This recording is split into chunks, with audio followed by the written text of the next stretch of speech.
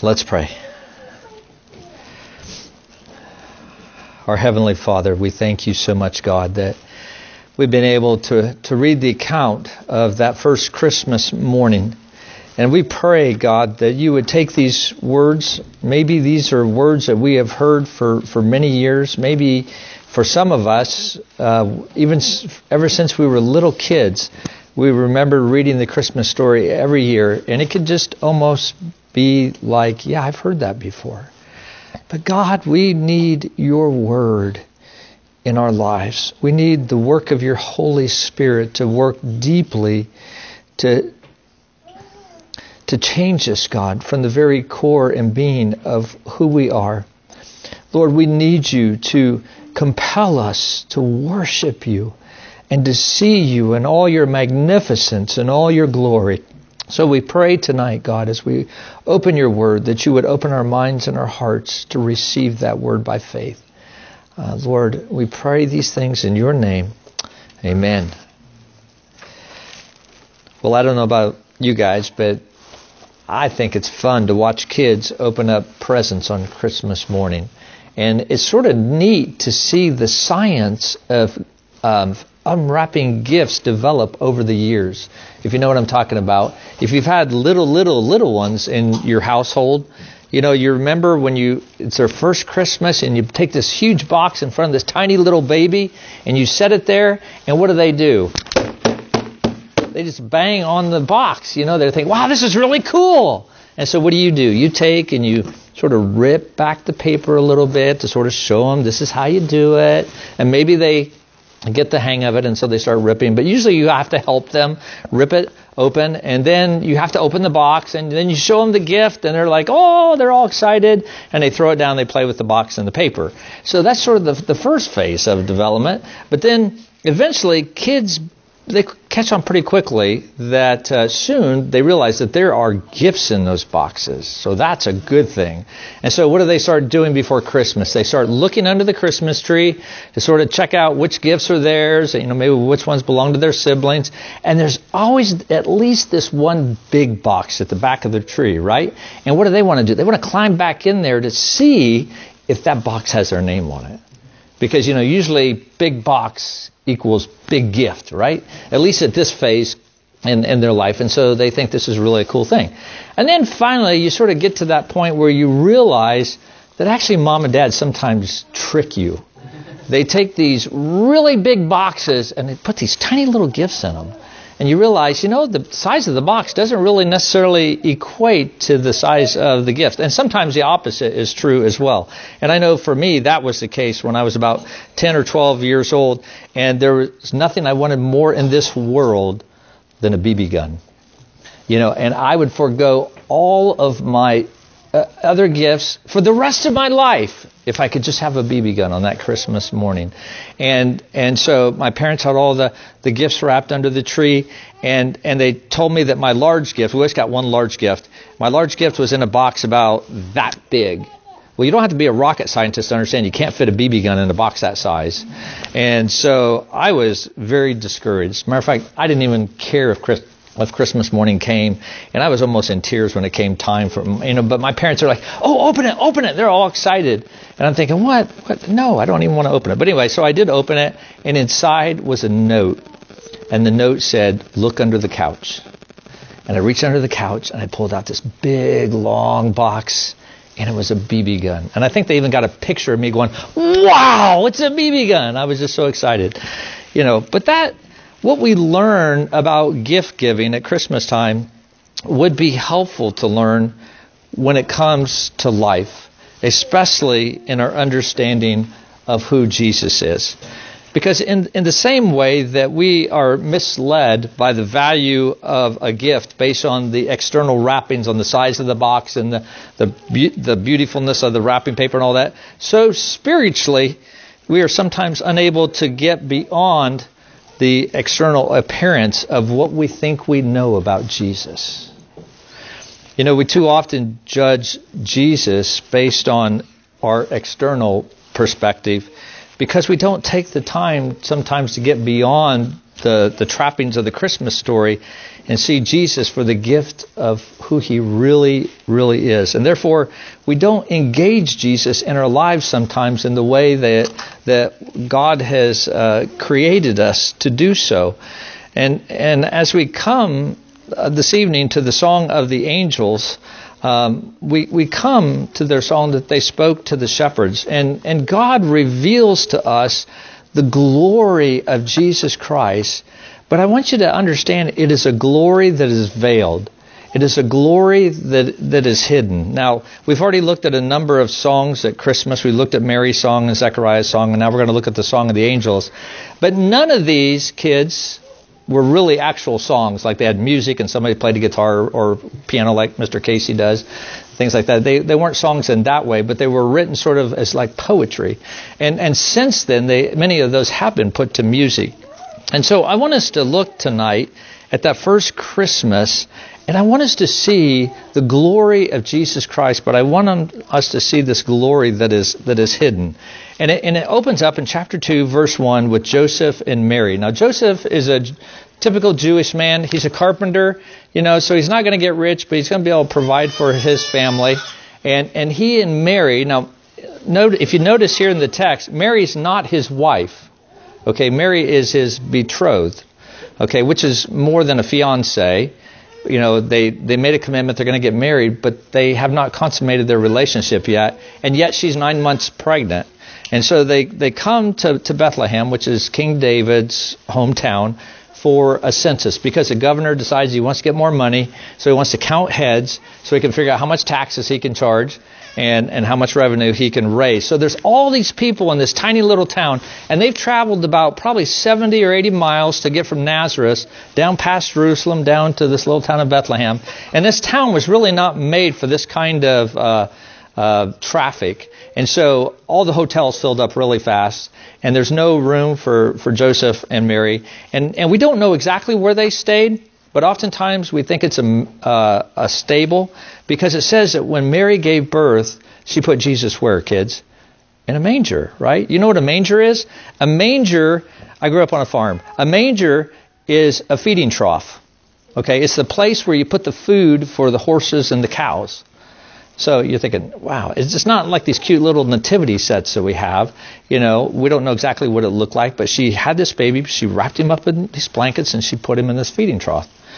Now, as you look at that, you think, okay, those were very difficult circumstances and inconvenient circumstances, but they weren't really totally out of the ordinary. So there's really not much in the first 7 verses of the story of Christmas that really shows us Jesus' glory.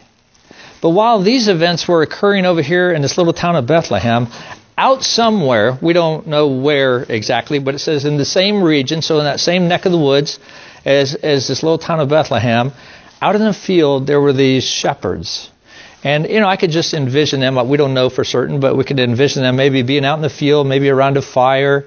Maybe they were asleep. Maybe they were sitting up talking. I don't know what. But all of a sudden, boom, there's this angel that appears to them.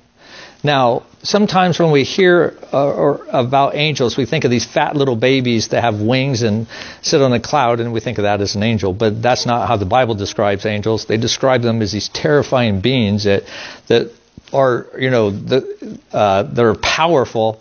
And whenever people engage an angel, they're terrified. And that's exactly what we see here with the shepherds. And not only do we see that the angel appeared to them, but it says, and the glory of the Lord shone around them, and they were filled not with fear, but with great fear. Now, the glory of the Lord, when we talk about that, you might think about the Old Testament. You remember the tent of meeting, and how whenever God went before his people, he would do so in a cloud. And at nighttime, you couldn't see a cloud, so it would be hard to follow a cloud at night. So God was in the form of fire, in which you could see. But from time to time, that cloud would descend upon the temple, and nobody could go inside because the Shekinah glory of God was in that temple. and no one would even dare to go in there. And that's what the shepherds were experiencing. They were terrified. I mean, think about Isaiah. In Isaiah chapter 6, he had this vision of God who is in his temple, and his robe filled the temple, which shows the mightiness of his power. And what was Isaiah's response? Yo, God, what's happening, man? Was it that guy? No, he was terrified. He was like, I'm a man of unclean lips. And he knew that he was going to die because he was terrified. And that's what the angels, that's what the shepherds see when this angel appeared. But not only is the messenger great, but also the message that the angel brings. And the angel says in verse 10, for behold, I bring you good news of great joy that will be for all the people.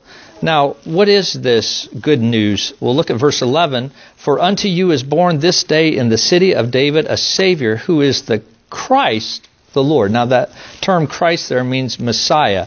And now, we're Gentiles, so we may not get this as much, but a Jew would appreciate the fact that the Messiah was going to come, because ever since Genesis 3:15, God had promised that he was going to send the anointed one. That's what Messiah means. The anointed one, somebody who had been set aside for a purpose. And if you remember, whenever a king was put into an office, he was what? He was anointed. If a prophet was put in that office, he was anointed. If a priest was made a priest, he was anointed. Today we don't anoint people, but we ordain them, much the same way. And so there was this one who was going to be anointed, be set aside for a specific purpose to deliver his people. And we read tonight that person was going to be from the line of David, and he was going to be a king. And that's what the angels say. For to you is born this day in the city of David this Messiah. And so Jesus was going to be the ultimate prophet, priest, and king, but he definitely was going to be a king in the line of David of old. And not only was he going to be a king, but it says here also that he would be a savior. He would save his people. So he was a very benevolent king who cares for his people and he protects them. But he's also known as the Lord. Now, the word Lord can mean ruler. It can also be translated, and it's the word that's used to translate the name of God, Yahweh. And I think he really is talking about both those things here. He is a king who is a ruler, but he is also Yahweh himself. And then in verses 13 and 14, the angel continues to reveal the glory of Jesus Christ, where it says that, and suddenly there was with the angel a multitude of the heavenly host praising God. So now you have not just one angel that's terrifying enough with the glory of the Lord shining around him, that all of a sudden you have this host, this multitude of angels that are there as well. Now that word host can also talk about a lot or a multitude, but it also can mean an army. The host of the Lord is referring to the army of the Lord. And so the angels appeared as armies dressed for battle. Here again, not those cute little babies with wings on clouds, but we're talking about savage warriors that appeared. And what are they doing? They are praising God, saying, glory to God in the highest. This multitude of angels, in response to what the first angel said about this baby coming, glorifies God, praises God, but also says that this baby will glorify God. Jesus will enable people to see God for who he truly is. By his life and by his death, by his resurrection, he will show us what God looks like in his justice and his mercy and his holiness and his wisdom in a way that we've never seen before. And so the angels are glorifying God. Now think about this. What are the angels doing right now? What are they doing right now? They are in heaven, standing before God 24/7, praising him and worshiping him with the saints who have already gone to heaven. And there are even those that are standing before the throne, saints that are falling down before God. The elders are falling down and worshiping and throwing their crowns at God's feet, because God is worthy to be praised and to worship for who he is and what he does. And what we see is that these angels that are typically ministering before God are now, they have moved that praise to earth, what they would typically do in heaven, so that humanity may see the angels glorifying and praising God. But the coming of Jesus wasn't just for the glory of God, but it was for the good of humanity. Now, I don't have time to really unpack this tonight, this last part, but he says in verse 14, glory, the angel said, glory to God in the highest, and on earth peace among those with whom he's pleased. Like I said, I can't really unpack all of that, but what he's really talking about is that the Messiah has come to bring shalom.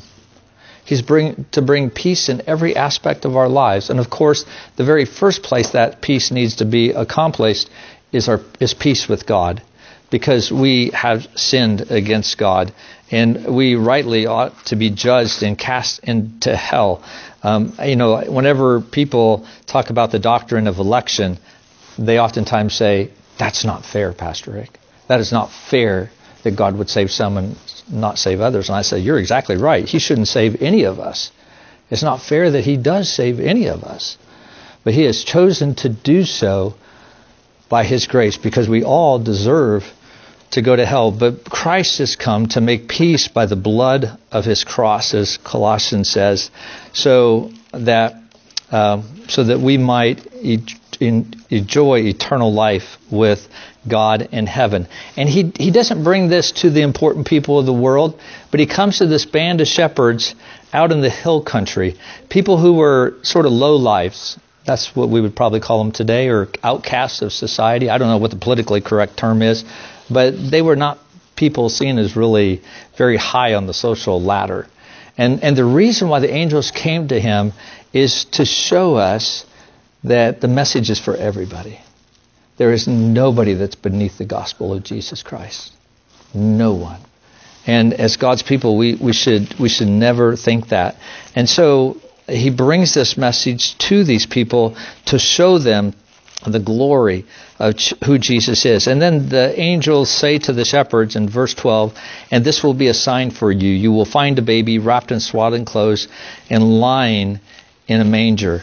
And so you have this baby who has come in all his glory, and yet his glory is hidden. Now, I think it's interesting, if you look at Jesus' ministry, Jesus was always like this, always. Here he is, the Son of God, and Jesus could speak and someone would be healed.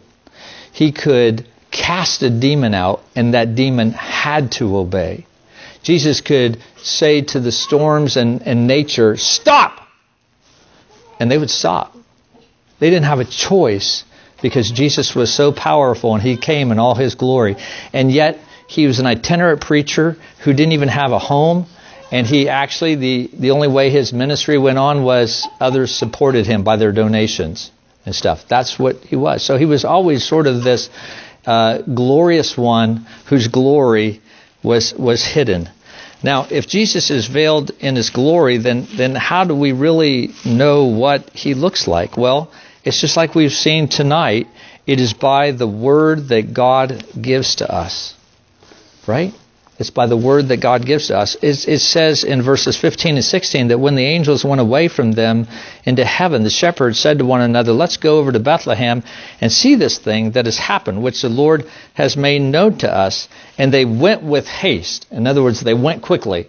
It's the same phrase that we see in chapter 1, verse 39, when Mary had gotten the message from the angel, and she said, oh, your cousin is 6 months pregnant. And Mary went with haste to see this sign. And the angels found Mary and Joseph just as they had said. And as they encountered Jesus there, he wasn't a baby that was glowing with a halo. You probably have seen pictures like that, which is very misleading, with Jesus like this holy halo. He didn't have a sign over his head saying he's the Messiah. They got to this stable and they looked in this feeding trough, and there was just this baby. And he was wrapped there. And he didn't look like anything special. But it says in verse 17, and when they saw it, they made known the saying that had been told them concerning this child. In other words, when they went away, they made known what the angels had told them. The only way that we know who Jesus is in all his glory is by what God has revealed to us.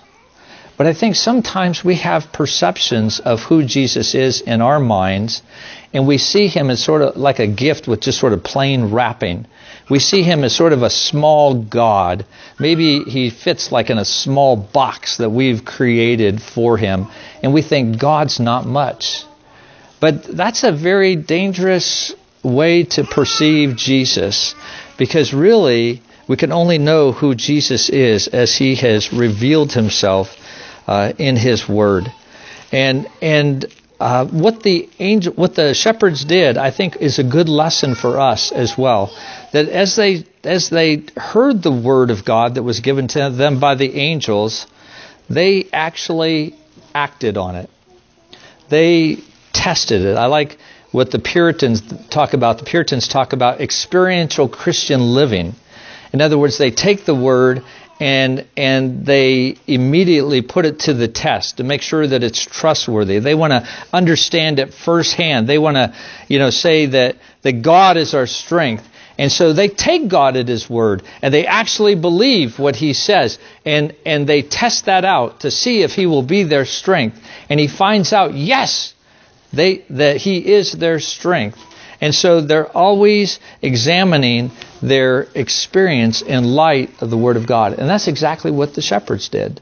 So when they got to the manger and they looked in the feeding trough and they saw this baby that was in this manger, they knew that what the angels had said was true. And so therefore they believed the rest of what the angels had said as well. And that's really what the Christian life is like. That, as we look at the Word of God, how do I want to say this? As you look at the Word of God and you hear the Word of God, that Word should lead you to put into practice that Word by experience. But as you experience the Word of God, that's going to raise more questions that will then drive you back to His Word to see exactly what that means. It sort of reminds me, a couple weekends ago, we went to Nebraska, and Andrew got a new gaming system, a virtual reality gaming system, which is really cool. And so he took a few minutes to sort of give us the instructions on how to use this thing. And so you put it on and you're in this world and it looks very real, and you sort of operate by the instructions that he gave you. But as you're going through this game, you quickly realize you need more instructions, because there are things that pop up and you're like, okay, now wait a minute, how do I pick this up? Or wait a minute, how do I push this button? What do I need to do? And you'll go, okay, you got to do this, you got to do that, and he'll explain again. You're like, okay, that's good. So you do that for a while, and then you go on, and then you need more, and he gives you more, and he sort of walks you through the game. And it's just a great experience. But I was thinking about that, and I thought that's exactly what it's like with the Word of God. That God gives us His revelation, and we put that into practice, and we live that out by faith. But as we live that out by faith, we have new experiences with God. We get to know God in a way that maybe we didn't know Him before. And so then we have questions, which drives us back to the Word of God to say, no, wait a minute, God, why is this happening? Or, Lord, why isn't this happening? Lord, why are you not hearing my prayers? What are examples of that? And then we come across the Psalms and David, and we see what he does, and we go, oh, I see. And so then we put that into practice, and we live that out, and we do that for a while. We come to know God in a greater depth, and then it drives us back to His Word. And that's what the Christian life is like. And so as we come this Christmas, I want us to see that oftentimes if we just live our lives in a way that is casual, where maybe we don't give ourselves as much attention to God's Word, we may not see Jesus Christ for who He truly is. But that's one of the reasons why every Sunday God made it part of His worship that we have preaching. It's not just so I have something to do. It's not just so you have to listen to the Word preached every week just for the fun of it. But it's that we might constantly be taking back to His Word, so that as we leave this place, we can seek to put that into practice by the power of the Holy Spirit and the guidance of the Holy Spirit, and we can know God in a way that we did not know Him that Sunday that we heard the Word preached. Which then will raise questions, and we'll come back the next Sunday wanting to hear more. And it's a glorious time and a glorious thing. And so as we come tonight, I want to encourage you, wherever you are in your walk with the Lord, to ask you is, are you living out that faith before Him? Do you test God's Word in your life each and every day to see if it's true? You know, kids, Jesus is like that gift under the tree that's wrapped in plain paper and in a small box, which maybe doesn't look like anything exciting, but as you come to faith in Christ and you get to know Him more, you find out that even if Jesus is in a little box, or it might appear little to you, He is not a little God at all. It's sort of like when I got that BB gun and I saw that little box and I thought, oh, how could this be anything great? And I opened it up and saw that note, and then I found the true gift of that BB gun. What an amazing thing that was. Let's bow our heads, if we could. Father, we thank you, Lord, so much for your word that you have given us tonight. Lord, we know that our hearts can be so prone to misperceive who you are. And yet, God, you are much greater and glorious than we could ever imagine. And I just pray for us, Lord, especially this Christmas season, that you would continue to reveal yourself to us in your word. May we avail ourselves of that, Lord. And if there be any who are here tonight that are not doing so, that maybe even come to church every Sunday, maybe come to Bible study, do all these things, but maybe they're like the people that the shepherds went and told, and it says that the people were astonished at the shepherd's message. But they really didn't apply that. They just heard it, they were amazed, and then they just sort of moved on. But it was Mary, Lord, who treasured these things in her heart. It was Mary, Lord, who pondered, who wrestled with these things, who processed these things, who thought about these things. May we be like Mary, Lord, as we hear your message, that we might know you more fully and completely. And Lord, that we might be like the shepherds, that we walk away with great joy in our hearts because of the message that comes only from you and only from knowing you. We thank you, O Lord, for these things and pray them in your name. Amen.